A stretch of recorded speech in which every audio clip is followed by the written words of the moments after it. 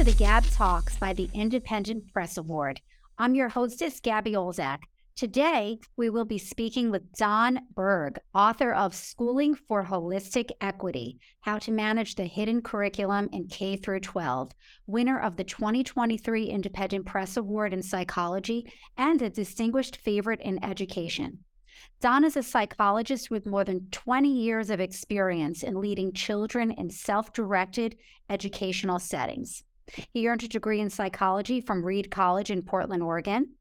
A researcher, alternative education practitioner, leader, and author. Don's work has been published in numerous journals, and he has presented at conferences worldwide. Don is the founder of Attituder, LLC, and the executive director of Deeper Learning Advocates. This is my favorite part. A self-proclaimed recovering faux achiever, Don joins us from the Joyful Llama Ranch in West Lynn, Oregon. Wow, that sounds gorgeous, and I would imagine it is. Congratulations, Don, and welcome to the GAB. Thank you very much. I'm very honored to be here and to have this opportunity. I really appreciate it. Well, it's really great to have you. So let's start from the top. Okay. Why is the American school system in crisis? What do you see as the problem, and what's the solution? Yeah, so my perspective on the challenge is one that's not the usual academic scores are this way or that way. My perspective is more about how the people in the system, the students, the children, the teachers, are actually disengaged. This is not new data. The Gallup has well documented that both teachers and students are disengaging from their experience of what's going on in the schools, which is, of course, if you're disengaged, then you're not learning as well as you could be, learning or teaching as well as you could be. And so it turns out that psychology knows about how motivation and engagement work. So engagement is a very solvable problem. In fact, the Carnegie Foundation put out a big report in 2015 that specifically said the achievement gap, that's a big problem. That is a challenge. But the engagement gap is both more pernicious because it undermines fundamentals of learning, but also it's more solvable because psychologists have a real good understanding of how engagement works and what we can do to change it. So the challenge, and we're starting to see some data in coverage of some mental health challenges that are going on in education right now too, with the students, particularly adolescents.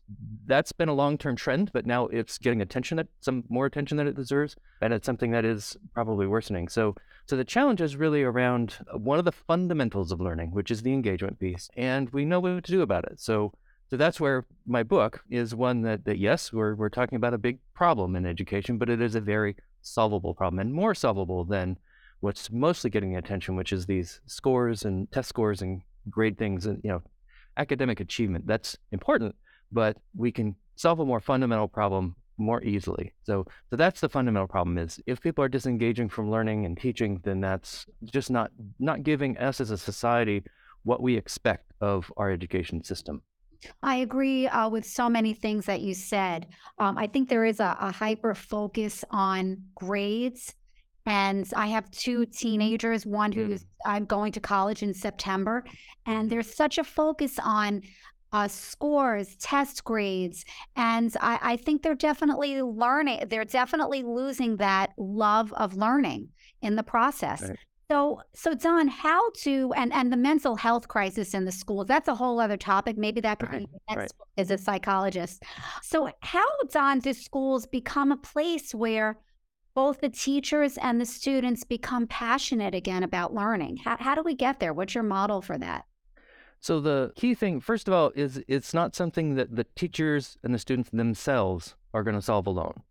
They're the ones who are being disengaged, but they're not the ones who shoulder the responsibility for solving it. The responsibility lies with the policymakers, with people at higher levels, and policy occurs at principals set some policies, but this district, the state, there's different levels of policy that are going on here. It's what I call the hidden curriculum. So that's that piece in the subtitle. Is the hidden curriculum is something that we have known for 100 years. That is, John Dewey mentioned it in one of his books many years ago, not by name, but he was getting at the idea.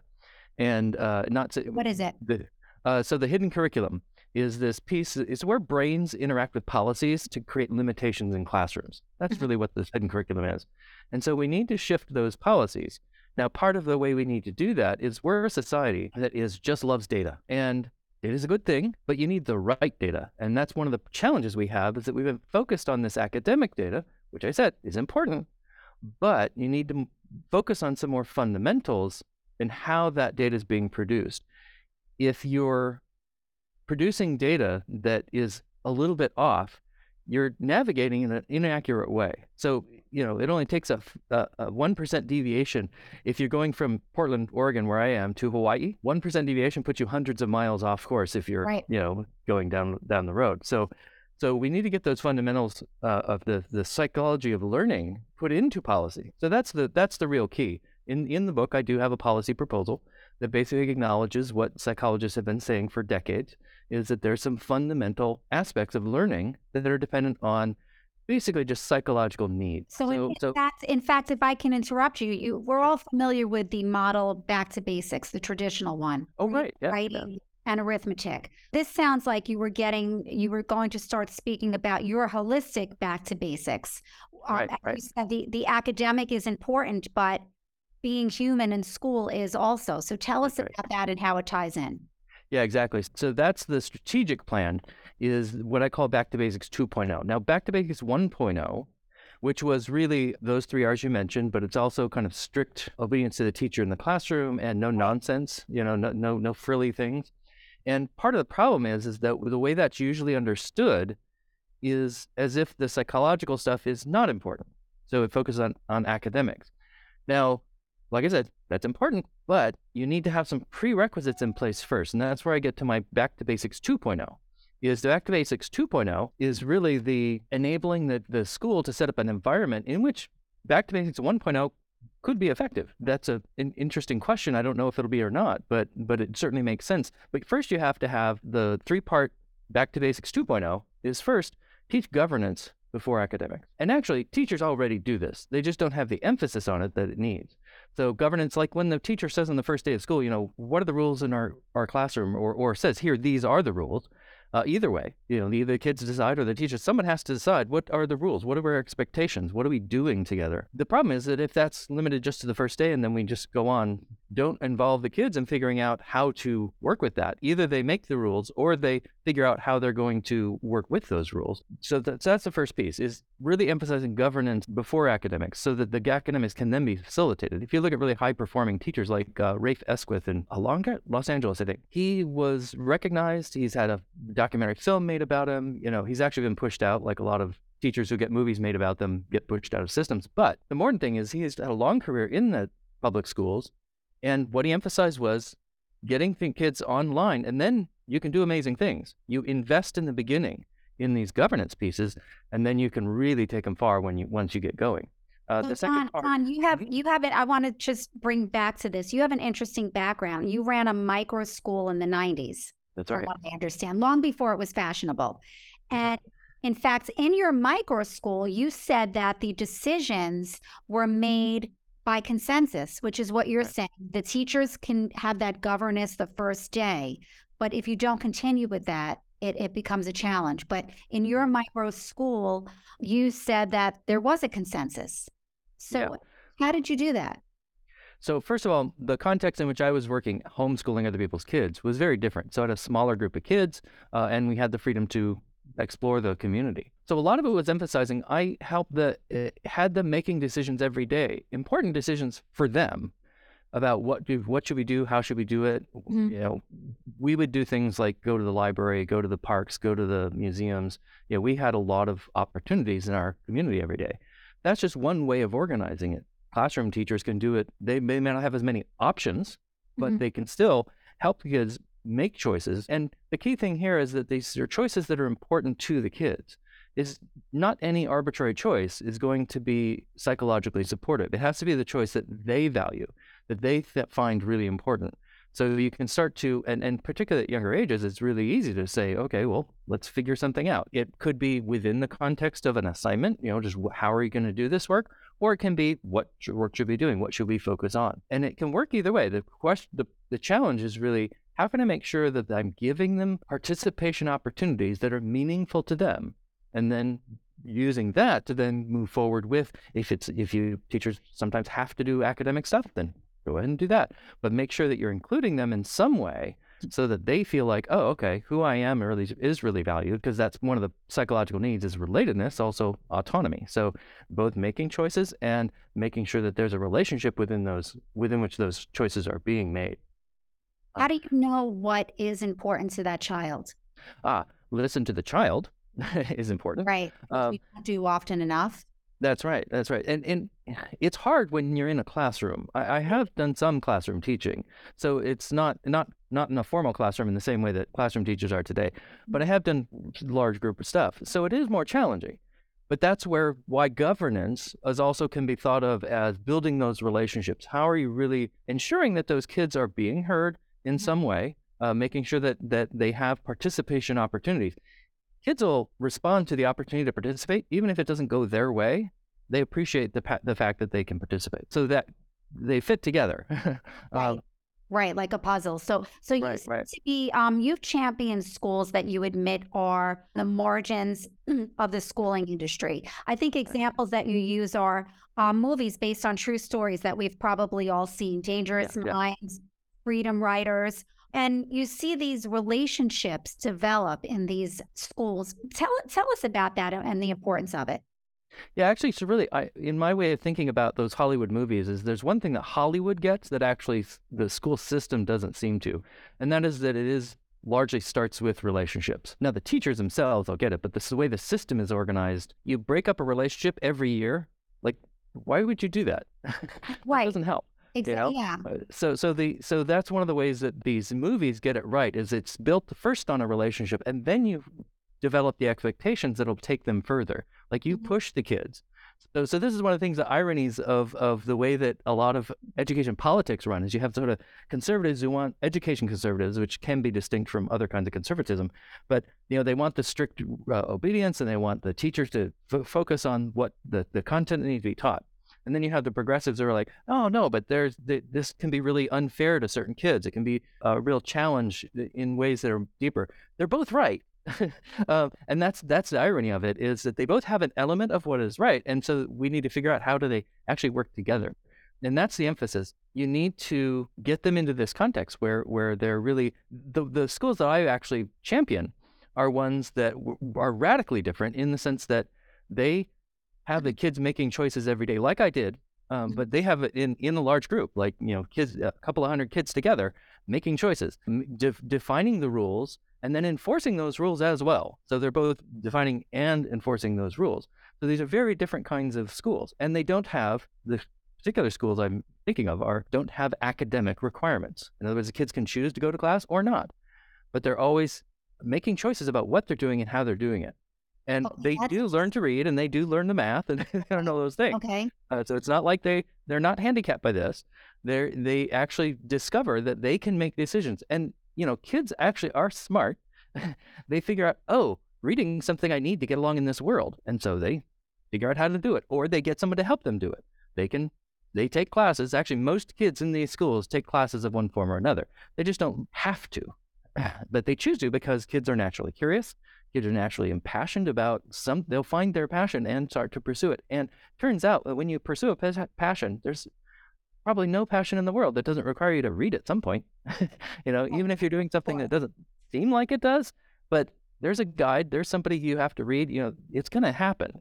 And so when you give them the opportunity, they actually pursue those things and discover the deeper mechanisms in the culture that allow them to do those things. So you talked about the two sides of the debate, the equity Yeah. debate. Sure. What is holistic equity then? What do you consider holistic equity? Holistic equity is looking at equity in a lens that takes the equity piece and really defines it clearly in terms of needs. So the progressive side, who are typically considered the champions of equity, say, well, there's all these unfair outcomes, and so that's problematic. Which, okay, that's fine. But then the conservative side says, well, wait, if you use academics or outcomes as the sole means of holding people accountable, then you run into all kinds of problems. And they're right. Okay. So once again, we have kind of both right. And so the problem is that if you define equity entirely in terms of outcomes, you get those problems. So part of what I'm doing is drawing on a National Academy of Sciences definition of equity, where they mention needs in one of their three defining statements. And I say, oh, okay, that's a thing, but add a little bit to it by saying needs need to be the bedrock of how the whole definition works. So I put needs into all three statements. But if you define it clearly in terms of needs, particularly the ones that are scientifically validated needs, the needs for, the psychological needs I mentioned, but, air, water, food, shelter, those things, and the psychological needs, then you have something very clear that you can use for accountability that doesn't have the problems of vague outcome-oriented things. Is you will change those outcomes, but you're ensuring that there's a good, solid, objective foundation for how you're going to proceed, for accountability and for how you're progressing. So that's really where it comes down, is if you define it in terms of scientifically defined needs, then holistically, you end up getting at these different levels. So holistic means multi-level. So you have to think about not just the individual, but also the school, the group, and the society. But when you think about all those levels, it has to start with an individual getting their needs met. And then that individual is going to contribute more to their group, to their society, by having their needs met. That's what the psychology says, is that, when we observe humans, it turns out that when you meet their needs, they are really into contributing to their society. It's not an individualistic view. That's why it's holistic. It's not just, what's unfair to me, it's what works together. And so that's a bigger picture on equity, but it's bringing it into a more precise definition that can then be more useful as a society. So, John, you've said that your goal is to make deeper learning become the norm, not That's the right. exception. Yep. So folks that are listening to you right now, the leaders in the industry that you are speaking to, the educators, the principals, the policymakers, in a sentence or two, how can they get started? Like you said, Hollywood has it down. How do we get started? Right. Yeah. Well, the first thing, just the policymakers need to start thinking about how do you get needs recognized as this foundation to learning. That's where the policy proposal in the book really is about embedding that policy, the needs in policy, so the policy stops undermining the learning. So that's what they need to do, is start getting educated about, okay, how do the needs work? What are they? And how do we put them in the policy so that becomes a way that they can be held accountable for what's going on? So that's where there's, in educationese, the word is climate, is what is the classroom and school climate? And so there are already existing measures for classroom climate, but typically the Youth Truth and Panorama, and there's some other ones that have apps and things, the information is gathered once or twice a year. And it's like, well, teachers need a little more information than that. If you're adjusting once a year and you're changing your class every year, they're like, that's not really actually that helpful. So one of the things I've developed recently after writing the book was a climate measure that's actually formative instead of summative. So it's something that teachers can use.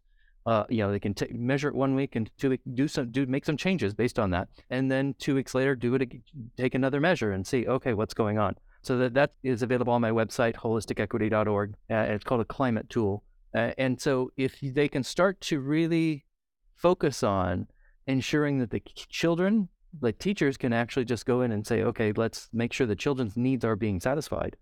And principals can do this with their staffs as well. Same instrument would work both ways. Really getting a data stream in place. So that's where the policy comes in, is yes, I have a tool that teachers can use independent of, kind of a policy. But if the policy's not there, then that's not going to have the systemic effect that we want. We need to have the policy in place that, one, acknowledges needs as crucial to learning, and then two, enabling data to be collected about how those needs are being satisfied, empowering teachers and principals to start to make changes to how their school works to better support those needs. Don, have you heard any feedback from policymakers, educators about the plans in your book? And so this is a brand new thing. So it's actually I get feedback a little bit because it's really interesting. Policymakers, it's really interesting to.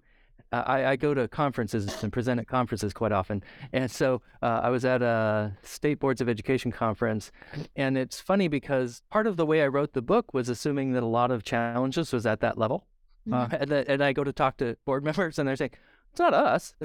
It's, and they point to another level. Of course.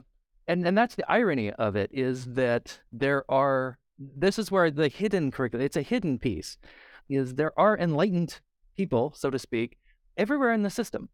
However, they have challenges in ways that it really is not easy to do the right thing. And that's a big challenge. And so that's part of how we have to shape policy, to begin to say, okay, we need to acknowledge some of the basic things, because all the well-intended humans are trying to do better, but we need to align them with a more precise understanding of what those foundations of learning are and how to better support them.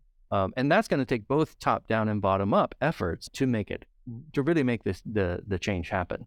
For sure. I had an experience with my older son. He actually, and I'm sure you're familiar with this term, Don, he looped a couple of times with a teacher. Yep. So, and that goes back into you're establishing these relationships with students, which are creating a more passionate environment, but then you abruptly stop and they have to start all over again. So the looping was fantastic for him because he continued with this same teacher over the course of 2 years. Exactly. So, but there are challenges with that, challenges coming from policymakers that don't want to do that. Yeah, exactly. And there's a variety of ways to do either looping or having, one of the schools that I studied was one where instead of everyone being assigned a specific teacher in classroom, like for all day, for the younger ages, they work more like community college, is that you just put out a slate of offerings, and those things, the kids can pick and choose. Now that requires, once again, some interesting challenges, but that's the thing, is looping's one way to do it. Doing offerings, or having a slate of classes that kids can pick from.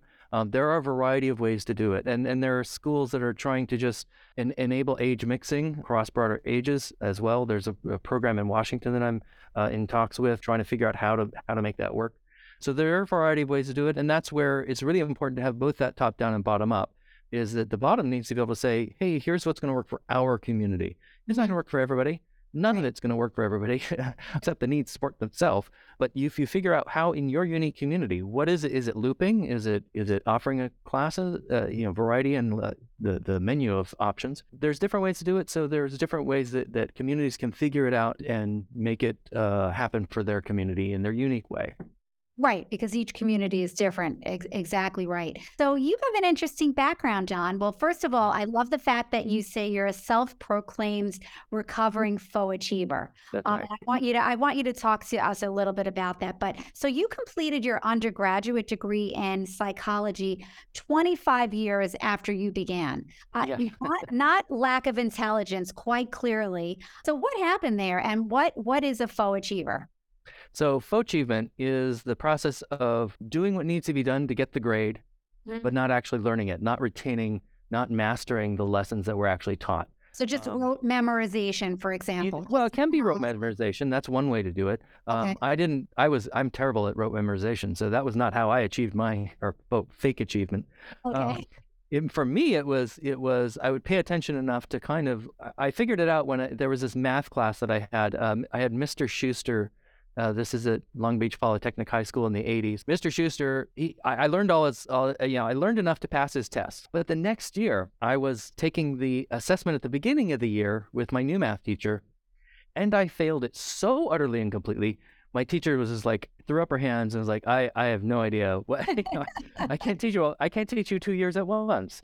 Now it turns out that I had taken the SAT the prior year at the end of my year with Mr. Schuster, and didn't do as well as I wanted to. So I was determined to take it again in December, because that was the next time it was offered. So I had taken this assessment, and she said, okay, and she handed me SAT preparation manuals, and said, just do, and so I was in class, independent study. I was studying how to take the SAT. Right. While all my classmates were actually studying math. Now, it's interesting because so SAT has English and math, right? So when you take that, you would think that being instructed in English during that time, I would have learned more about English. So my English score should have improved more than my math score, because I was actually being instructed in English. But I got more than twice as much improvement on my math score without studying math, because I don't know if you know, but SAT preparation manuals do not teach you math. They teach you how to take a test. Yes, I'm very familiar Different with thing. it. Yes. Yeah, if you have teenagers, you probably My won't go to daughter's college. starting college in September, so we're Yeah. familiar with that. Yes. So that is clear evidence of fake achievement. Okay. I did not learn any more math. In Right. fact, You learned how arguably, to take the exam. I only learned how to take the exam. Right. And so, and yet my score improved more than, and I was in a college preparation program. Okay. So they know how important the SAT is. And that English class should have been doing a lot more to prepare me for taking an English exam than, I improved on both, but I got twice as much improvement on the math side. So you assumed on that you're a big proponent of the new current policy sweeping the country that the SATs and ACTs are optional? Yeah, I think it's All something these that colleges are taking holistic approaches. They're all taking that's what they're doing. Right, and that's absolutely right. Is that the SAT has largely been a brainless way of eliminating more. So big fancy colleges have the problem of having too many applications that they can possibly wade through. Right. And so if you can just arbitrarily, based on a number, say these kids don't count and these kids do, right, that saves you a lot of effort. Okay. But they've done away with that now, and now they're finding that it's big business. But that's a whole other topic of conversation. But I guess it's safe to say that the test scores are kind of poster children for faux achievement, wouldn't you say? Absolutely, that is the point. Yeah. And so it's not that the exams don't do anything; they do some things, but you really need to be clear about what you're trying to achieve by having them take that exam. That's the thing where if it's just it is unfair just to simply say, based on an arbitrary number, we're going to not even consider a bunch of people. If you have to have a way of regarding people as people, like, okay, they have a unique history, they have a unique opportunity, and some of them are going to take the test well and some aren't, and that does not reflect their ability to take advantage of a higher education opportunity. Exactly. It reflects other things. So you have to find ways to do that, and that's the thing that making test scores an arbitrary cutoff is just blatantly unfair. But it also, they have to then figure out other ways of wading through so many applications. And so they're going to still have to look at grades and say, okay, we're going to have an arbitrary cutoff for grades, which grades are a better reflection of something. They're not perfect either. But that's a problem that the higher education people in the elite institutions, yeah, sure, they've got a problem, but they shouldn't impose that. That shouldn't be the solution for everybody in the system. And that's part of the problem is that, absolutely, each institution needs to have some way of handling their issues, and arbitrary cutoffs is one way that some schools are going to do that, but not all schools should be doing that. And so arbitrarily saying all schools should either have or not have the SAT is, that's just not good policy. That's not good human education either. So human education, that's a big focus of your research. Now you did do well, let's get back to, so what happened in between the 25 years? What was going on there? That's right. So I did, with my improved scores, I got into an elite college. That's, Reed College, as you mentioned. But that was me on the rails because, I was, obviously, if I'm in a magnet program and taking ST and everything, I'm smart enough to be considered intelligent. But that was just riding the rail. Like, I didn't know what else to do with myself, so I went off to college. But 3 years later, and I did okay enough to stay in for 3 years, and then chose to pull myself out. So I dropped out of college in '89, I guess it was. But what I dropped into, the only reason that even worked was because I had a sense of passion about working with children. Is that in each summer before going off to Reed, I had this job at a summer camp in the mountains in Southern California, and I found that I was working with the probably 7 to 12-year-olds, and I was just like alive and passionate, and it was interesting and engaging, and like the exact opposite of school. I'm sure a lot of high schoolers would agree wholeheartedly. Exactly. So for me, I actually became a certified professional nanny. Wow. I went to school. I dropped out of Reed and became a nanny. Wow. So that was my like, okay, I'm going to figure out, I'm following this passion to work with children. And I went to nanny school, and then I was like, I did a little bit of that work, but then I was like, you know what, that school age, that 7 to 12 years old, that's my sweet spot. So that's how I ended up homeschooling other people's kids, was like, oh, how do I work with the kids that are really interesting and exciting to me, babies are great, but they're not my jam. That's I not the thing I agree. really Yes, want. yes. So how could I do that? And that's where I ended up homeschooling other people's kids. And then, did a variety of things. Now, this was in the 90s. Into the early 2000s, I didn't work out a sustainable business model. Now, it would be a lot easier today. You can see that there are a bunch of programs that micro school programs, because now that's a thing. And so, yeah, if I had the internet and a bunch of support, that'd have been great, but didn't work But it there out. was no such thing then. There was no, Yeah, exactly. It yeah, wasn't a thing. no, Um, so that ended up transitioning me to, doing a lot of different things. And then when the economy crashed in 2008, I kind of questioned, what's going on? So I went back to school, finished my degree, just because part of the thing was that Reed itself had changed. And now there was a professor who studied motivation in educational settings. Like, that's what I want to do. that's what And was that's what it. I've been doing. Okay. Yeah. So and I did my study on a couple of those radical schools, a couple here in Portland, Oregon, that, operate where kids are completely at choice. They get to choose what to do and how to do it and who to do it with, and found that they actually maintain intrinsic motivation across the years, which is completely different from all the mainstream schools that have ever been studied over the last 3-4 decades in which studies like this can be done, is that in traditional schools, motivation and engagement decline. Mhm. In these schools, it's at least maintained They because have kids are still, naturally curious. do they still have the same class size in these non-traditional schools? That entirely depends. So one of the schools that I studied, as I said, did more of a community college model, and so class sizes were usually pretty small. Mhm. But it all depended on who showed up, like how much demand there was for the course. They'll pack people into a room if that's class is popular enough. Okay.